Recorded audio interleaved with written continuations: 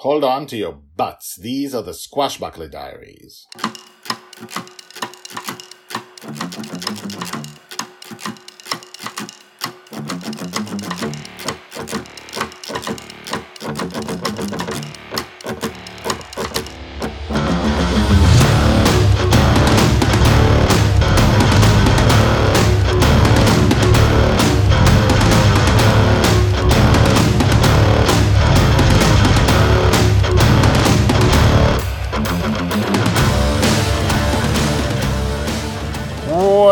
Welcome back. My name is Guy Hasson, and you're listening to episode 151 of the Daily Squashbuckler Diaries podcast, the podcast about Joy Shelley, the girl who lives in her father's dreams.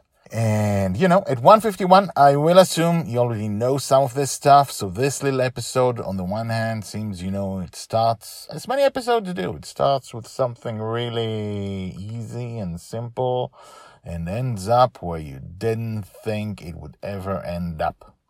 So you know what? No introduction this time. Joy Shelley, we're covering her ages 2 to 6, and right now we're going back to age 2 to see something special while Mary was still alive. So let's just do this. Episode 151, The Meaning of Joy and Justin. Joy's age 2, told by the Red Dragon. Little Joy Shelley, the girl I so lovingly called Dragon Little, was only 2 years old when she was playing with her nanny Mary. The two were, as usual, on the deck of their father's pirate ship, Barney's Revenge, for Mary hardly ever left the deck. Mary was taking care of Dragon Little and playing with her while Dragon Father was away somewhere in the waking world. Dragon Little did a little dance as part of their game, and Mary clapped for her. Dragon Little ran to her and fell into her chest. "Oh, my sweet pirate Joy," Mary said warmly. "You are truly a joy." She caressed her head and let Dragon Little come out to look at her. "Say, do you know what joy means?" Dragon Little shook her head. "Joy means happiness, but a lot of happiness, a lot.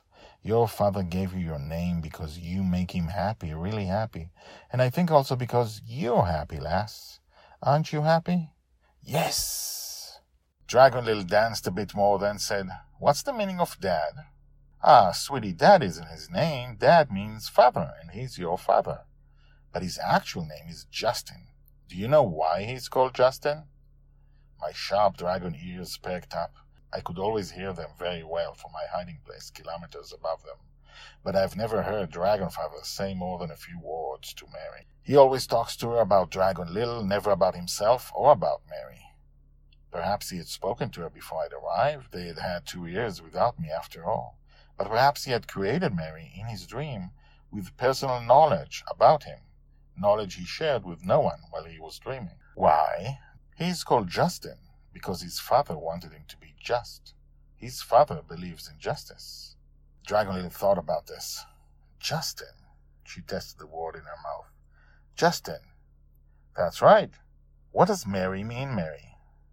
Mary, I am called Mary because where I come from, many people believe that Mary is the mother of God. Dragon Little looked at her strangely. "Are you the mother of God?" Mary laughed. No. I am not a mother, and certainly not of a God. That was another Mary. I am only your nanny, and you are not a God either. Her voice trailed off as she looked at her surroundings. It was as if she was watching them for the first time from a new perspective. She looked at the sea, at the pirate ship, at the 2 suns that never set, at the few stars in the sky, and said, No, I'm being silly. You are not a god. You just live in a strange place with a flying ship. And suddenly she clapped her hands once.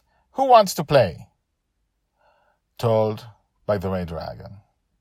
Hashtags Mary, Joy, Justin. And so we started in one place and ended up going, learning something about Justin, and then going somewhere completely different. And I don't think I should say anything about any of that. So you know what? Let's end it here and come back tomorrow for another piece of Joy's life in the dream. And now, the credits. The Squashbuckler Diaries are written and read by me, Guy Hasson. All the tags mentioned in this story are searchable at the website. You can find all the stories there in written form and, in fact, 150 Squashbuckler Diaries more. The Squashbuckler Diaries is the diary of Joy Shelley, the girl who lives in dreams. She'll be called the Forgotten Girl by her father. She'll be a true heroine. She'll change the world. This project shows her entire life from birth to death. Check out the website at guyhasson.com. That's GUYHASSON.com.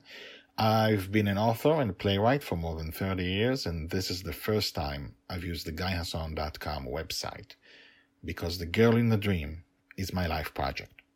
If you have questions, if you want to comment, please do. You can comment at the website or email me at guyhasson@gmail.com. That's GUYHASSON,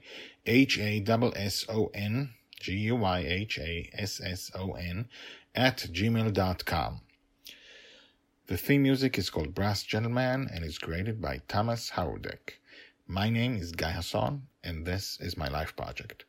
Come back tomorrow, and tomorrow, and tomorrow for more.